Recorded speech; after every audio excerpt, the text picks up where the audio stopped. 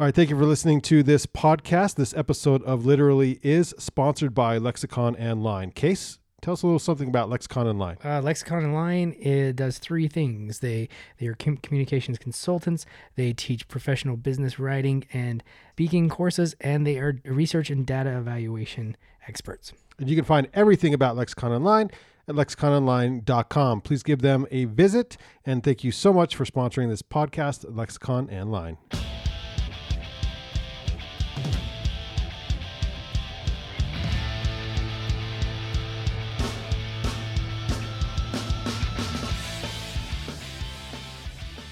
Confronting authors with real questions about the writing process, the difficult and disheartening publishing industry, and why anyone would choose to torture themselves in the world of writing.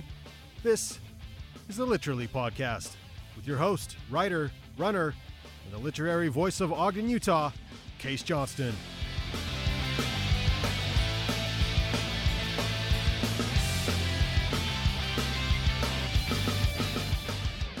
Exposing literature, the authors, the business, the process. The Literally Podcast.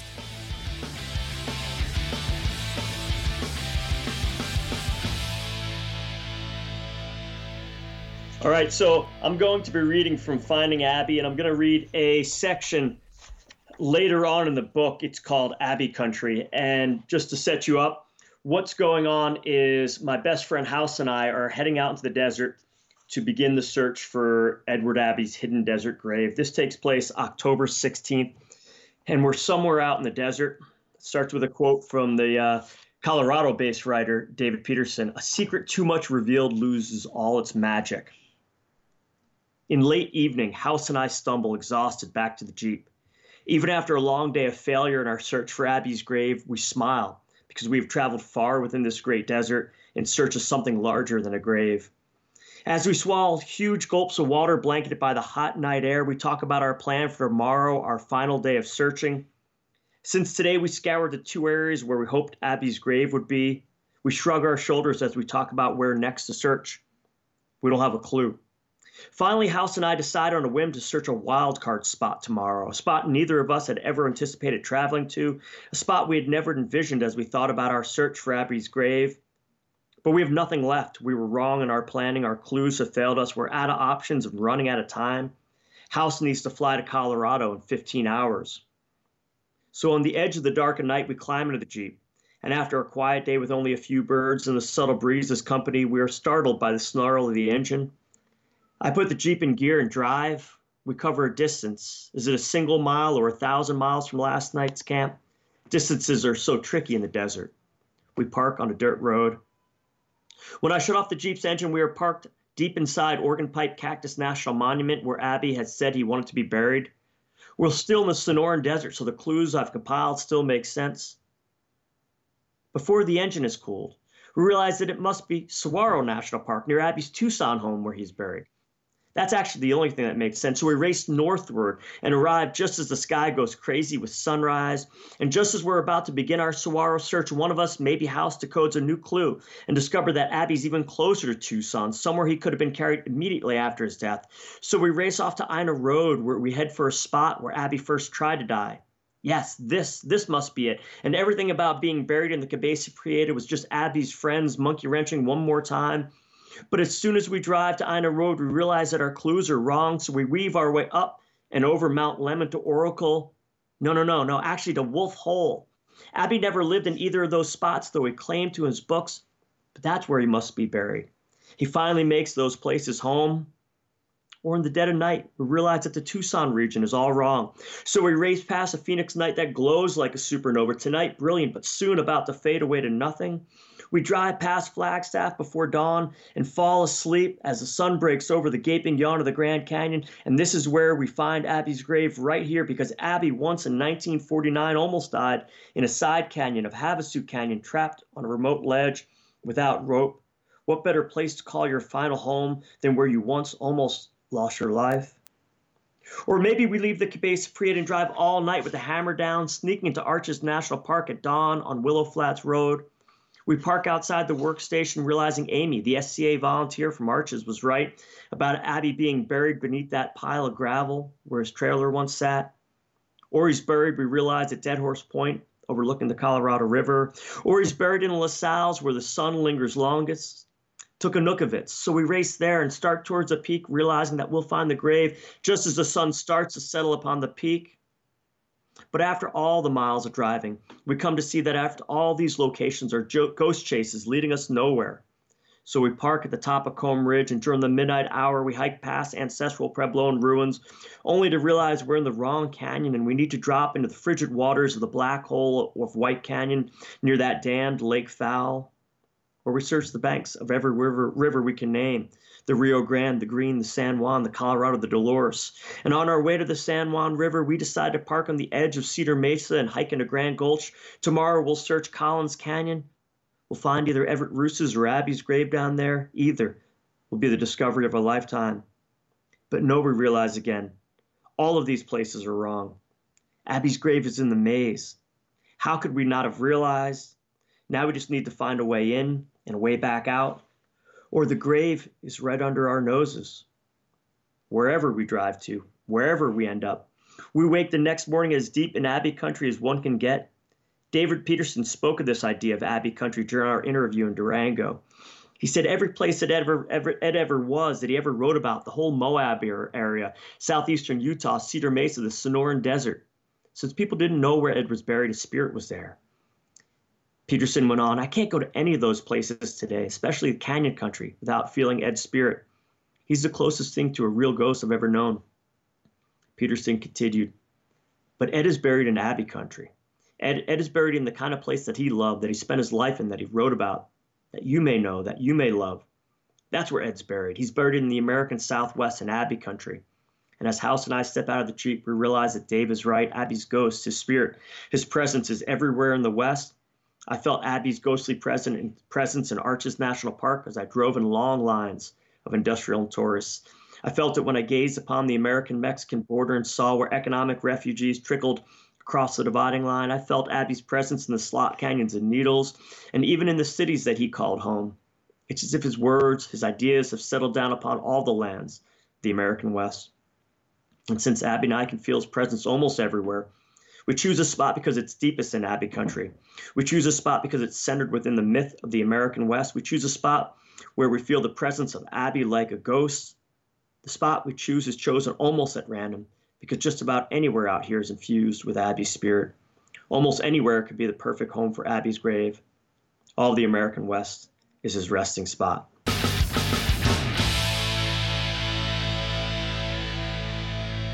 This is Case Johnston. This is the Literally Podcast. We're broadcasting from my home in Ogden, Utah. Today, our guest is Sean Prentiss, the author of Finding Abbey and many other things. Sean Prentiss is the award-winning author of Finding Abbey, A Search for Edward Abbey and His Hidden Desert Grave, a memoir about Edward Abbey and the search for home. Finding Abbey won the 2015 National Outdoor Book Award for History Biography, the Utah Book Award for Nonfiction, and the New Mexico-Arizona Book Award for Biography. It was also a Vermont Book Award and Colorado Book Award finalist. Prentiss is the series editor for the Bloomsbury Publishing Writers Guide series. This textbook line focuses on creative writing. 2 books, environmental and nature writing, a craft guide, an anthology, and advanced creative nonfiction, forthcoming in 2022, are written by Prentiss.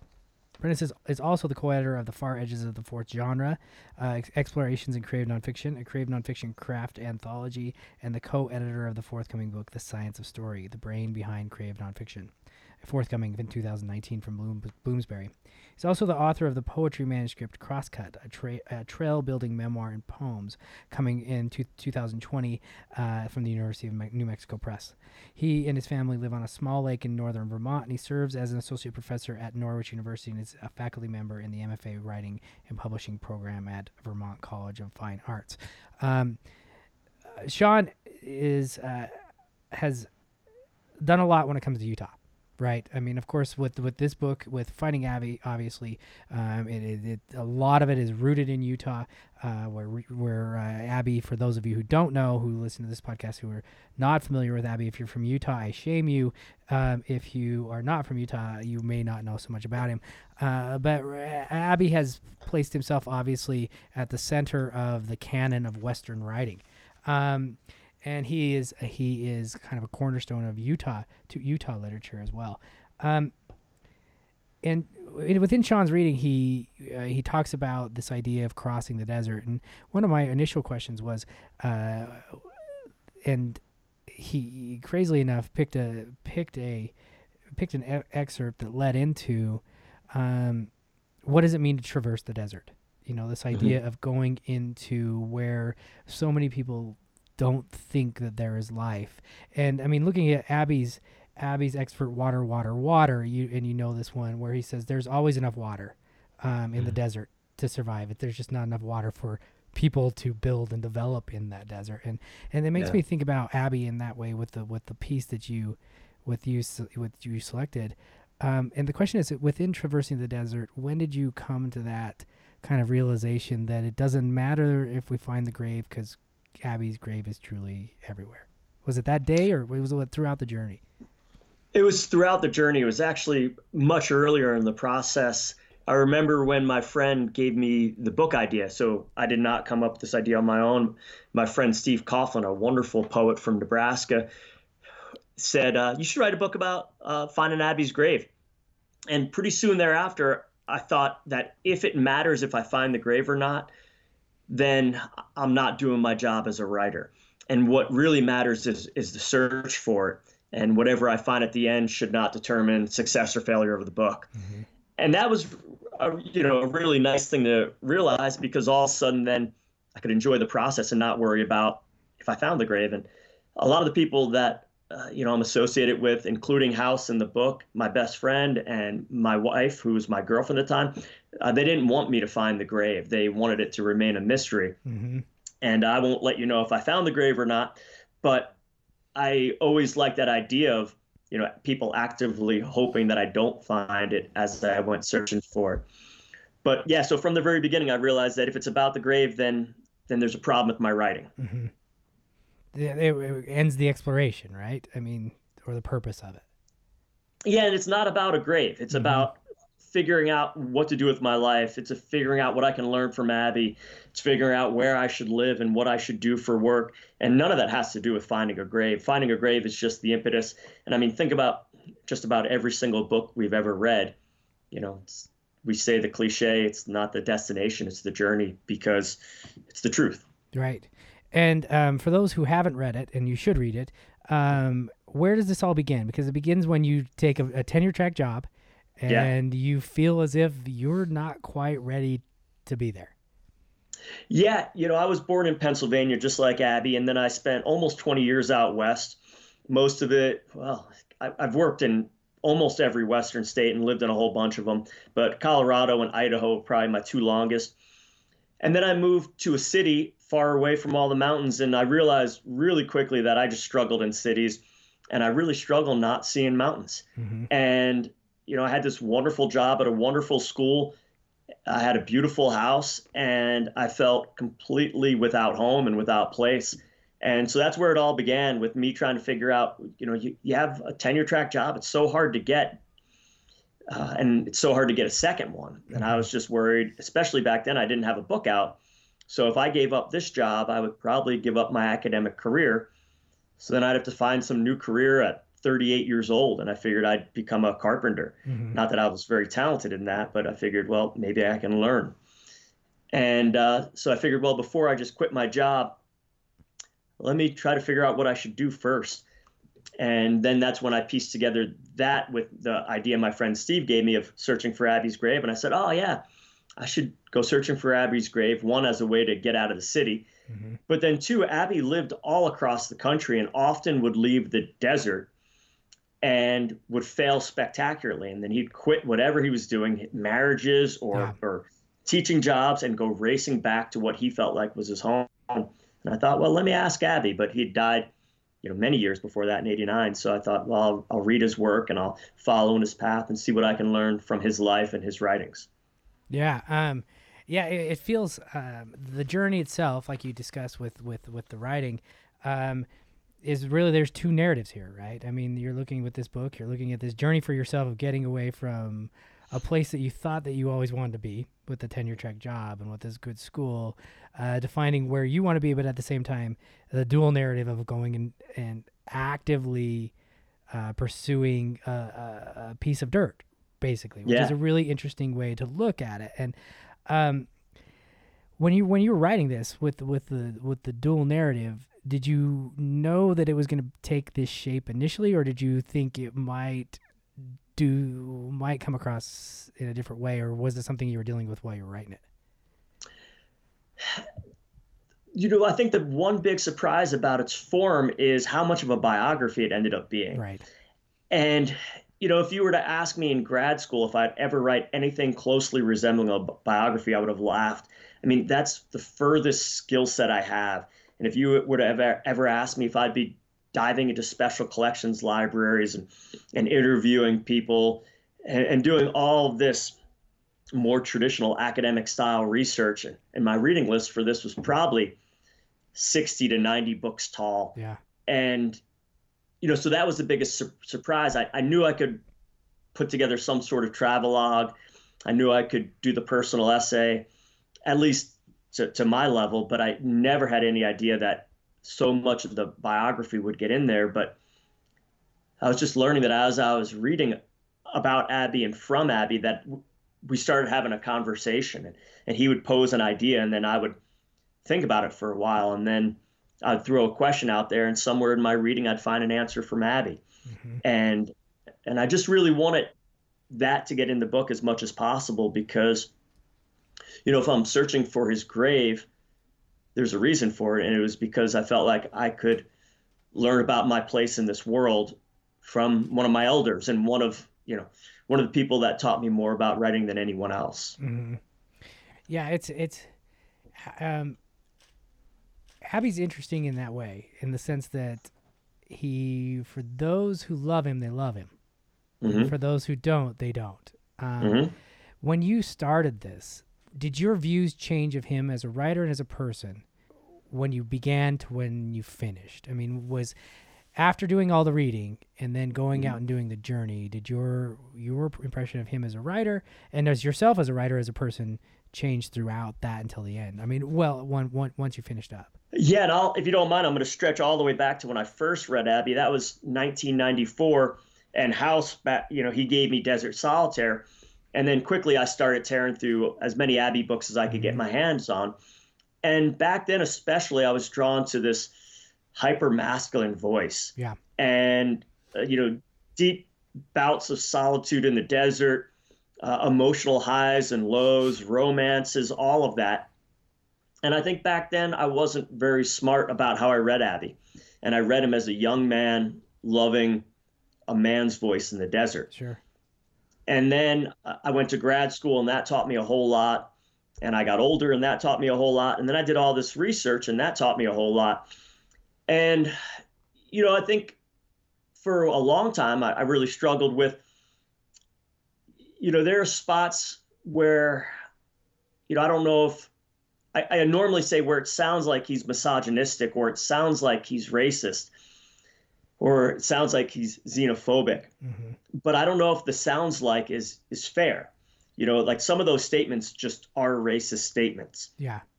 And I don't know, I never met Abbey, so I don't know if those statements are a true testament to who Abbey was, or if they're a testament to the voice he was trying to have in his writing.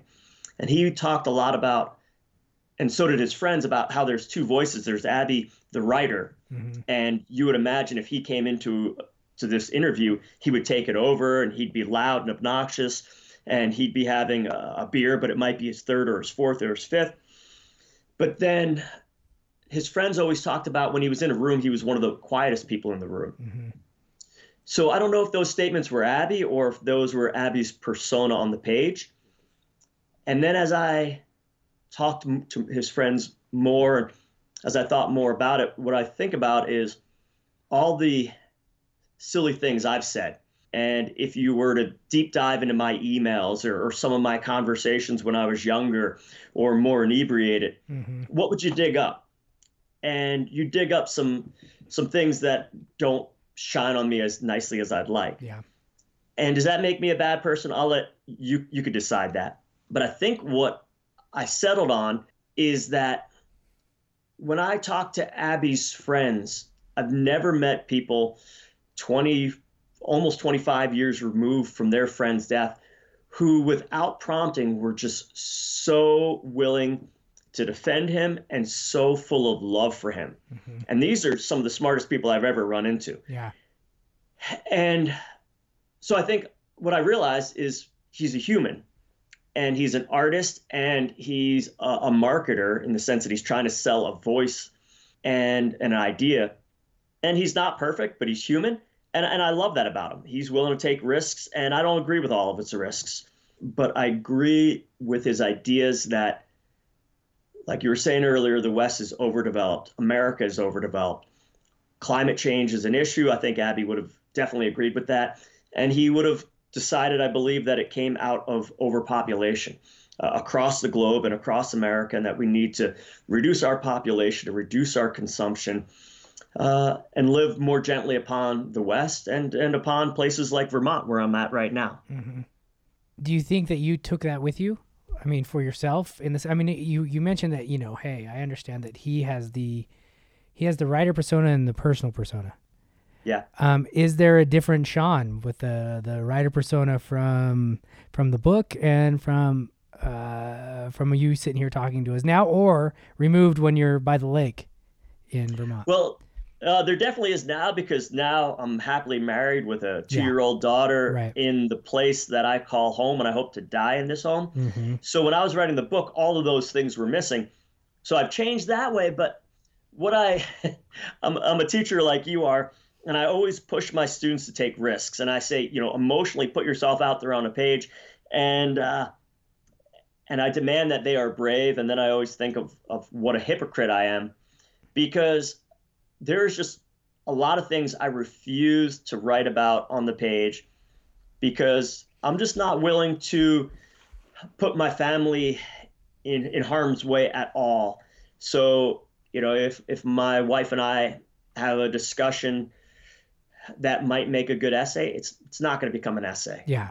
My life for me is more important than my writing, and not many things are. So, Abbey was willing to put his writing first, and I'm just amazed at that, and I honor that, and I tell my students to do that, and I just don't. And I want to say I wish I did, but my family is more important than that. Yeah, no, I understand completely. I used to, my first few essays that were published, I wish I could take back a lot of times, because they're too, and now I, just along the same line, and if there's anything with my wife, it's like I'm clearing it through her. Like, it's like, well, how did you see it? Did we see it the same way? Are we on the same page? This essay is basically coming from us. It's going to be our voice looking on the page, and it's because you're right. It's you can hurt people, and that's the last thing in the world when you're close to people that you want to do. Thinking about Abbey still with these dual personas, where do you think he would belong today? Like, from all your research, where do you think he would belong? Because it's different, right? I mean, it's different than the 60s in Arches, and like you said, industrial tourism was your words, and it's true. You go into Arches and it's a line of cars, and then people. That's the most frustrating part for me, because Zion, luckily they now have the tram that you can go in, and they limit the amount of people. Where do you think Abbey would belong today, like if you were writing him? So Abbey is an anarchist, and, I think his big idea on that was that a true anarchist is a member of a very small localized community. So it's not that they don't believe in rules, it's that they believe in the rules of a landscape and of a culture based out of that landscape. So he's very much anti-large government, so he would have been a libertarian. Mm-hmm.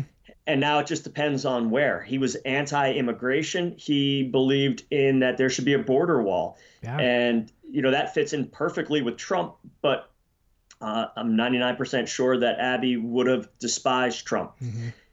And they would have agreed on stopping immigration, but they would have agreed on that premise for very, very different reasons. Trump has his ideas. Abbey's was all about population control. Mm-hmm. It was about keeping the land as protected as possible from, the industrialized tourism and just the industrialized nation. So where would he fit? He would not be a Republican. He would not be a Democrat, but he would be, maybe a green libertarian. And, he'd be calling for more wilderness still. He'd be calling for control of immigration, and maybe not in the most politically correct ways. But he would also be just, taking lots and lots of shots at the Trump administration's abuse of the land and the air and climate. Mm-hmm. And he would be firmly entrenched opposed to those ideas, while saying that we need to look at each community separately. And the desert Southwest should be developed differently than Vermont. It's just, they're two different places and they should have two different governments. That's really interesting to hear, especially like where the current administration would line up with him, but of course for completely different reasons, Yeah. And he would, of course, with the stuff with what's happening in the South, in southern Utah here with our national monuments and stuff, I'm guessing Abbey would be on the front lines, to protect them. But for a different reason than maybe I would, right? I mean, well, and I'm thinking about Bundy out in Nevada, I believe it was, with the Sagebrush Rebellion, which is a localized group of men and women taking back land for their community. And there's a recent UPenn master's student named Eric Dells who did a wonderful project on Abbey. And he brings this up and he talks about this idea that it sure seems like Abbey would be on their side, but then Abbey hated modern ranchers. Yeah. He called them welfare cattlemen. Mm-hmm. So, whenever you think you pin Abbey down, he moves it. So is he for the localized community? Well, maybe. It depends on what they stand for. Is he for more federal lands? Maybe. It depends on what they're doing with it. If they're turning it into a national park and paving it, probably not. If they're turning it into a wilderness area, hey, maybe.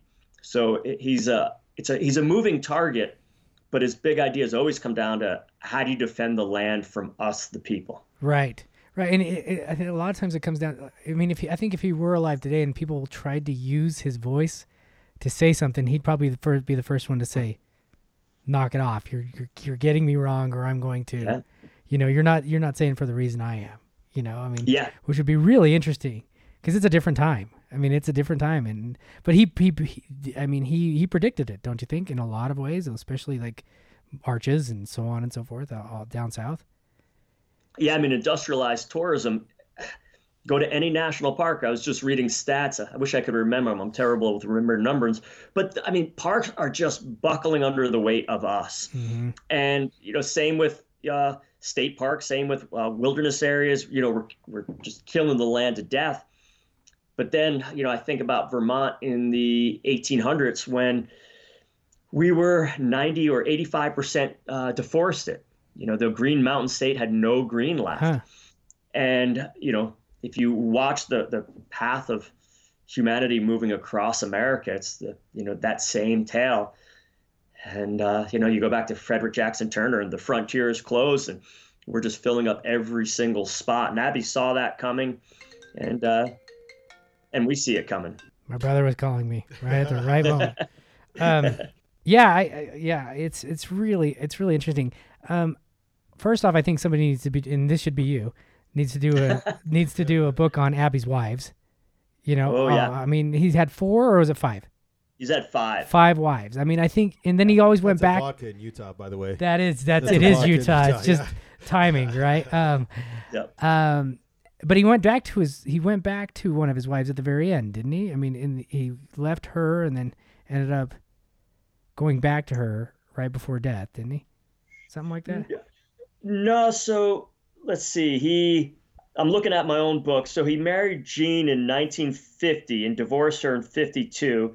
And they married Rita in 52, and he was already dating her before they got married. So you can see what was happening there. Divorced her in 65. He had 2 kids with her. Married Judy in 65. She died in 1970, but he had already left her more or less before she died. And then he kind of came back and at least spent time with her. And then he married Renee in 73 and got divorced from her in 82. And that was down in Tucson. And then he met in Salt Lake, Clark, and that was in 82. So, there's seemingly that overlap there. And then he died on her in 89. But, from everything I know, he was with Clark those last 7 years. I think they had highs and lows, but I don't know of him ever leaving her for a previous wife. One, yeah. But I got a chance to meet Clark, and I'll tell you a quick story here just because it's a fun one. I was reading at Back and Beyond bookstores in Utah, which is one of my favorite bookstores in the country. And I remember going into that bookstore in the early to mid 90s and just seeing their Abbey collection and their Bowden collection, their Terry Tempest Williams collection, and just buying books. And they allowed me to give a reading there, and they almost didn't. I asked if I could read there, and Andy, the owner, said no. And I understood why, and it was because he thought I was writing a different book than I did. So I said, or I wrote him a long email. I said, Andy, I fully respect your right to say no to me. And if after this email you still want to say no, I'll still consider you one of my favorite bookstores. And I'll be sad, but I get it. You get to make that decision. And if you don't think I'm treating Abbey fairly, then I've written the wrong book. And I sent him an email about what the book was about, how it's about the journey. It's not about the grave, how it's about a biography of Abbey, all of that stuff. And he said, well, come on out. So I went out there to give a reading. And my wife, Sarah, came with me, and we did a tour of the Southwest and a bunch of readings. And I think that was our last one. And it was the one I was probably most excited and most nervous about. Mm-hmm. And I was most nervous about it because that's maybe the epicenter of Abbey country. Right. And I was really worried about who might show up. And one of the people I was worried about was Clark. And I was worried because there's been enough people who were worried about what this book was going to be about. Yeah. And I can tell you those stories as well. But I didn't know how she would take it. And I get to the bookstore, and I'm talking to Andy. He's wonderful. I'm loving it. There's a nice little crowd, and I'm about to go on. And Andy calls me over behind a rack of books, and he says, hey, Sean, I want you to meet someone.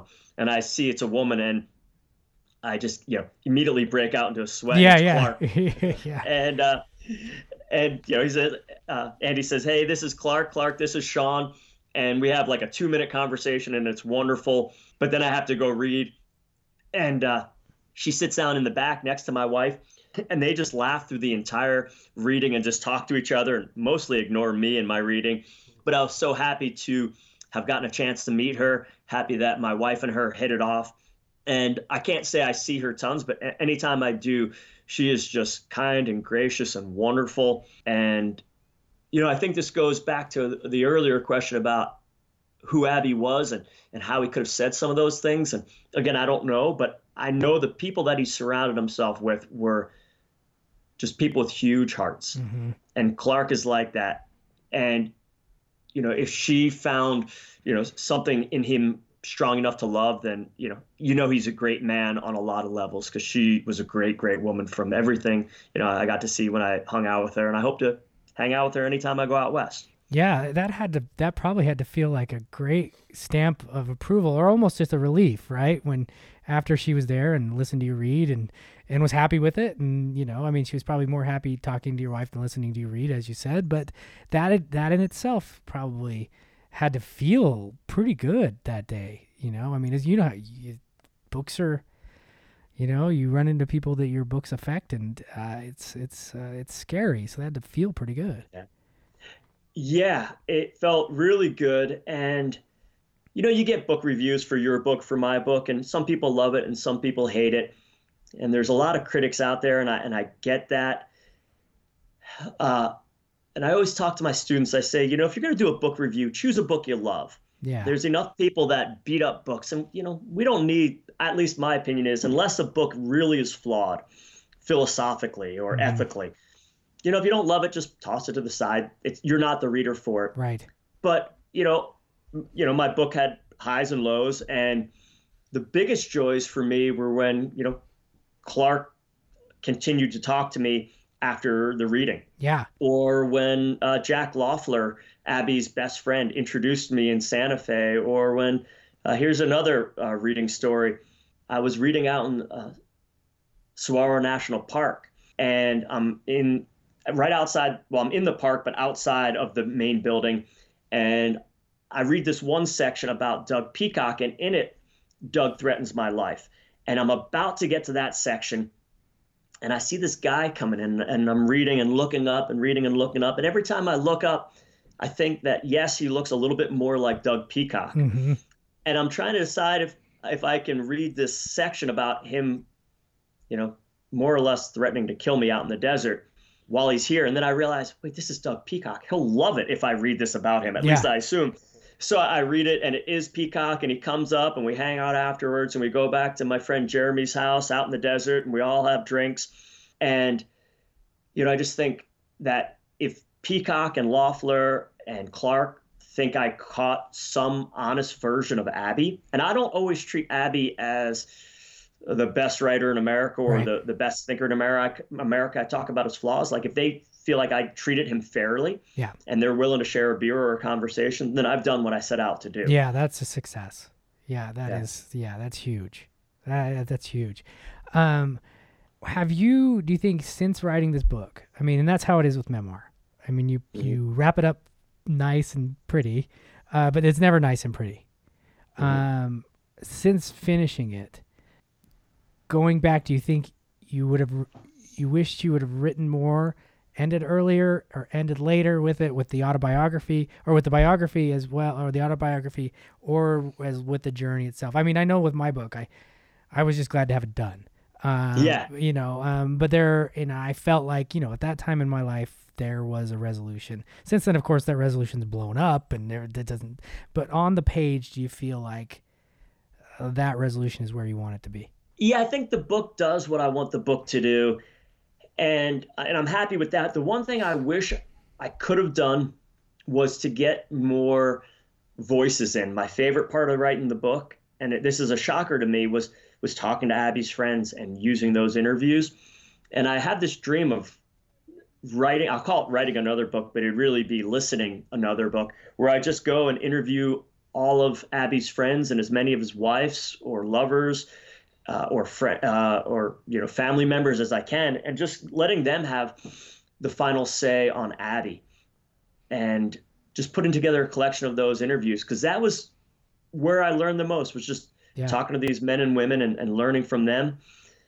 So that was my one regret, is that I didn't have more time and more money to just and the access. Right now I have a lot of access into Abby's community. Back then, if you type my name into Google, I don't know what you would have found. It would have been almost nothing. So, why should Jack Loeffler give me an interview? Why should Doug Peacock waste his time on me? So I was so lucky to get anything I could. But, if I was doing it today, I would have the ability, I think, to reach out to a lot more of his friends and family. Yeah. And I would love just an addendum to the book where it's just, here are all the conversations. Yeah. Yeah. Just raw. It's completely raw, just like a transcript of everything that they said. Yeah. And that actually goes to my next question when it comes to shaping, with this book. I mean, because of a lot of it deals with the journey, but then of course there's a lot of flashback in life for the biography and so on and so forth. When it comes to the shaping of it, did you have that in mind? Well, you already discussed it briefly before, that you didn't think there would be as much about you, as much memoir as you thought there would be, or personal memoir as you thought there would be. The distance itself, or not distance itself, but was along with the journey or outside the journey. With shaping, and you and I have talked about this a lot. I mean, when our short 5 days together in Colorado, we talked about nonfiction horribly. I mean, so much that you can't even think about it. And with the shaping, and this is for some of the people, because I share this with my students as well. I share my podcast with my students as well. With the shaping, how do you feel, because it covers a lot of time and so on, how would you explain to students the authenticity or the honesty of shaping a large amount of time into such a small book, into a book? Yeah, it's a tricky beast. And first off, I'll tell your students that they're so lucky to learn from you. Oh, I tell them every day. All right, I take it back. No, I I'm don't just need kidding. to tell them. I'm just kidding. I'm totally kidding. Oh, yeah, go, sorry.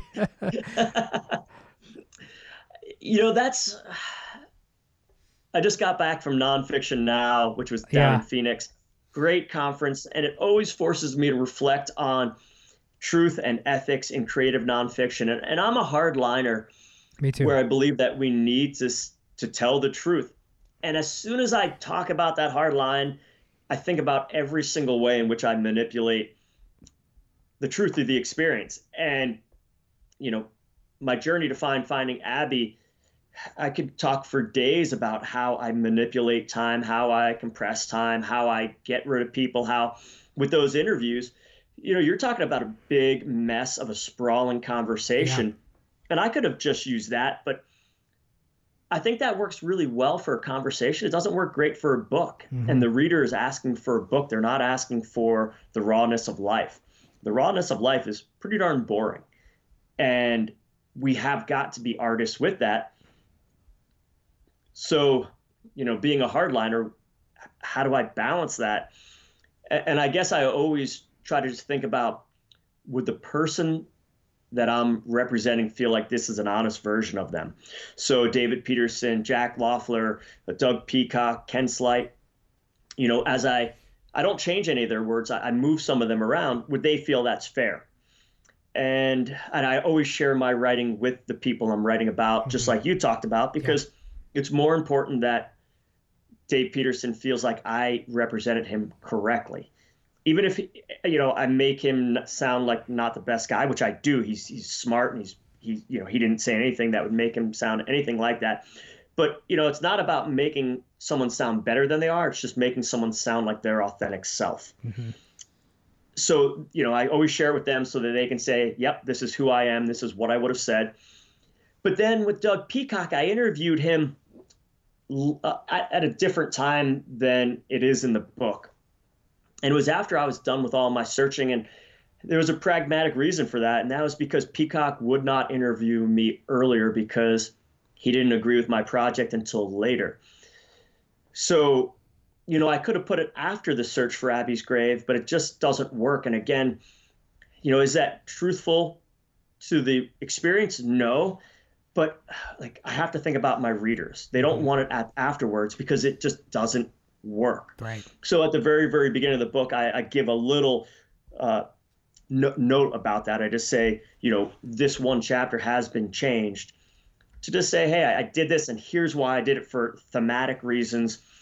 And I don't think it changes the truth of anything. I don't think getting that interview early alters anything. But the big thing is, as you have to compress, because life is big. So what you can get rid of is anything that is mundane, anything that is non-novel, anything that's not going to change the central question or the knot of meaning that you're after, and anything that the other people would not disagree with. And then you have to get rid of that for the reader. Yeah. So those are the things I think about as I take, something like a 5-year process and boil it down into 280 pages, is what is vital for this one story, which is a person, me, searching for the idea of home by interrogating Abby. Right. Everything else is secondary and can get rid of. Right. Yeah, and that's the larger truth, right? I mean, finding Sean Prentiss within the search for Abby. Yeah. And it's a great book. And thanks, Brandon. This is Case Johnston. This is a Literally podcast. We're broadcasting from my home in Ogden, Utah. Today we're talking with Sean Prentiss, the author of Finding Abbey and many, many other books and essays and poems. Sean today is talking to us about his journey finding Abbey, but also on his biography journey and autobiography journey of finding himself as a younger man. And I think I have one last question, and that really is, now you're in Vermont. You're not in the West, and you're not in the cities. Where or how is place shaping your writing now? I mean, if it is, I'm making an assumption, but place with me is, my writing's all about place. But is Vermont shaping what you're doing now? So where I'm sitting talking to you, I'm looking out. I have a double window up in my office, and I'm looking out at a lake, and then I have another double window to my right, and I'm looking out at a mountain. And it's not a big mountain like out west. It's a small mountain. It's an old mountain. And I'm hemmed in by all sorts of soft and hardwoods. And even that is a term I wouldn't have used out west. When I got here, I was like, what the heck is soft and hardwood? Mm-hmm. And it's merely deciduous and coniferous. Mm-hmm. And my writing is completely transformed living here, especially because I'm home here. I didn't expect to find home in Vermont. I shouldn't say I moved here for my wife, but I took an interview here for my wife. And when I landed in Burlington and drove to Norwich University for my interview, I was shocked by how immediately I was drawn to this landscape. And it reminds me of my home landscape, Pennsylvania.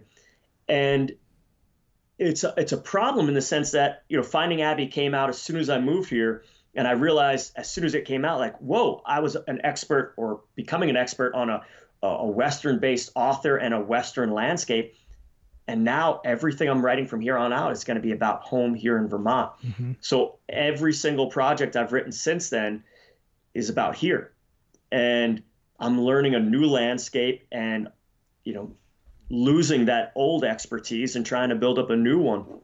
And it's wonderfully exhausting, but I think it's really beautiful because I'm writing about the place, the environment that affects me. And, I'm an environmental writer, at least that's what I'd call myself. And that's about writing about how humans affect place and place affects human. And, I'm digging my roots into this Vermont soil, and Vermont is transforming me. Mm-hmm. And yeah, it's just infusing itself in every part. Oh, and I learned recently about there's invasive species, there's native species, and then there's naturalized species. Mm-hmm. And we have trout in our lake, and they are not invasive, but they're not native. They're naturalized. Mm-hmm. So they came from Europe. They were stocked here, and they fit well into this ecosystem. And I see myself as a naturalized Vermonter. I'm not from here, but if I do it right, then I live within this culture and I live within this landscape, right, and I become a part of it. And all my writing naturally will spring out of that. Mm-hmm. And it's been a lot of fun. What's your big project? Do you have a big project besides the we have the textbooks that are coming out? What's on the more creative side that you're doing? Well, the next book I have coming out is called Crosscut, Trail Building Memoir and Poems, and that's all about the Pacific Northwest. But then writing about Vermont, I'm working on a memoir about learning how to bow hunt. Huh. So my wife's aunt and uncle, my aunt's downstairs right now hanging out with my daughter. My wife's uncle is teaching me to bow hunt. So it's all about place and learning place through bow hunting. And then the next one is called Solstice. And this is a collection of poems that blend science and poetry. So every poem takes on some little natural history event, and it all takes place here on my lake. So what I'm seeing is that Finding Abbey was about finding my spot, which is Vermont and Turtle Cove, and then Hunting for a Home, if it ever gets published, will be about learning the Vermont landscape, and then Solstice will be about learning this exact landscape, specifically the plants and animals and scientific phenomena that occur right here. So I get smaller and smaller and smaller until I'll be writing about, a tiny little acre, and the reader will get really bored. No, I don't think so. And so those are both coming out. That's two. One's coming out in 2020, Crosscut, right? Yeah. And then when was the other one coming out? Well, I have to finish those. No, you have to finish the bow hunting one, right? Yeah. Okay. Yeah, they don't have publishers yet, but I'm about halfway through that. Okay. Oh well, I'm excited, and I hope that I get to see you this summer, and I'm glad we got to talk. I mean, we have to bump this butt back a couple times because you and I we would schedule something and realize, oh shit, we got something on our schedule that day. And so, but I'm glad we got to talk. And I have a hypothetical. Oh yeah, Brandon's got the last question of the day. It's always better than anything I have. I swear to God. All right, hypothetical. All right, so of course it's the old you finally get to meet Abby question. First of all, what beer would you sit down with Abby with? What would you be drinking, and how would you lead off that interview? Oh, those are great questions. I told you. She always shows me up. You had awesome questions. In case, it's awesome talking with you, and I can't wait to see you out at Right in the Rockies, Gunnison, Colorado in July. Hope everyone out there listening joins us as well. We should have Brandon bring his interview van and just interview the writers. Oh, that would be awesome. Yeah, it would be great. So, okay, go on. Yeah, sorry. Well, then Brandon, then you can take that van with me, and we'll go find Abby's friends and family, and we'll interview them as well. That would be awesome. I'm down. I'm so down. Yeah. He's got one of those old school long. What do you call it? It's a 87 Dodge. 87. Oh yeah, yep. Camper. So, for beers, there's 2 beers. The first beer that jumped to mind would be a Utah-based beer, Polygamy Porter. Uh-huh. I think Abby would get a kick out of the name and that it's coming out of one of his homes. But he always drank cheap beer, and he used to determine how long a drive was by how many beers he could drink on that drive. And so I would also probably bring out some sort of swill, an Olympia or Rainier or a Yakima or a Coors. And then I would, try to figure out which he liked better, because I don't know if he would look condescendingly on my porter or if he'd love the new taste of it. And then, gosh, what would I ask him about? I might ask him about what we were talking about, just how do you write about family or not write about family? And a quick thing, Desert Solitaire, he was married and had 2 kids. I think both of his kids were alive then, living in Arches with him when he wrote it. Yeah. And none of them are in the book. You never know.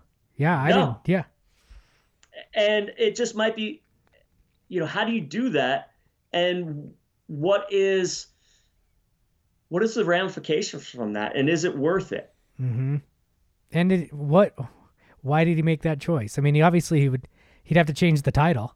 Desert Family. Yeah, desert playing solitaire. Yeah. But yeah, that's a really interesting fact. Like, why did you? I mean, God, that would be a great conversation, wouldn't it? To sit down and just make this decision. And he made so many decisions that transformed. I'll use that word rather than ruined, but transformed so many of his marriages. And I think his writing and his life choices, affected the people around him, and just, I can't do that. And you were talking about not being able to do that. So I just wonder how you can do that and if it's worth doing. Yeah. Because maybe we're wrong. Maybe. I'm just not going to take the chance. Like you said, I mean, tell your students to be brave, but then, I think it comes down to what do you got to lose? If you got a lot to lose, you're going to take a lot less risks with your writing. I mean, I think at least with nonfiction, I take a lot of risks with my fiction, but that's not me. Right. And so, you can do it that way. But my guess is what Abby would say is it's not about what you have to lose. It's what might be lost if you don't do that. Right. And what I think he'd be talking about is he and his family are one thing, and that's vitally important, but more important is the land itself and the rocks and the animals and the plants. And he might argue that doing those things was more important for those more global reasons, and that you and I are cowards because we think our family is the most important. Yeah. I will not make a different choice, and I don't think you will, but I would love to talk to Abby about that, which is something that kind of surprises me, Brandon. I thought maybe I'd think of something bigger, bolder, crazier. Mm-hmm. Mm-hmm. No, that's a good perfect. Answer. And I'll bring the Coors. I'll bring the polygamy. Okay. Yeah. Brandon beer shamed me last podcast. I had some Coors Light in the fridge, and he said, "You got anything else besides that?" And I said, I had to run up to the fridge, our main, because I have a beer fridge in my office, and then had to run up to the main fridge and grab something fancy for him. A nice Uinta something. Yeah, it was an IPA something. Yeah. I've learned my lesson. Well, I got beer shamed last night by my neighbor because I only had microbrews in there. Yeah. He was looking for his Molson or Labatt's, and and he was disappointed to just see my good beer. Right. Yeah. Well, goes both ways. It swings both ways, you guys. Yeah. Thanks, Sean. Thank you so much, Sean. It was great to talk to you. We should do it again, especially when the new books come out. Let's just plan on it. That sounds awesome. Yeah, and we'll promote that one. We'll promote this one. and we'll just talk again. We could have talked for another 2 hours, but Brandon gave me the 5-minute thing. So, because he's the editor, he's the one in charge. I just get to read books and ask questions, and Brandon does all the work. So, no, we could have talked for another 2 hours, easy, because I have about 4 more questions that could have easily gone for another 3. So, well, we are going to talk for 4 more hours or longer when we meet up in Gunnison, and we're going to go out to the brewery and sit down and have some beers and talk some writing and some life. I'm excited. I'm going to write David like right now. And do that. Tell him I say hi. I will, and I'm going to say, hey, I'm in, right? So. Well, and you can even tell him that I said you're in. Okay, I will. I'll tell him Sean said I'm in. How do we? I have no power, Sean?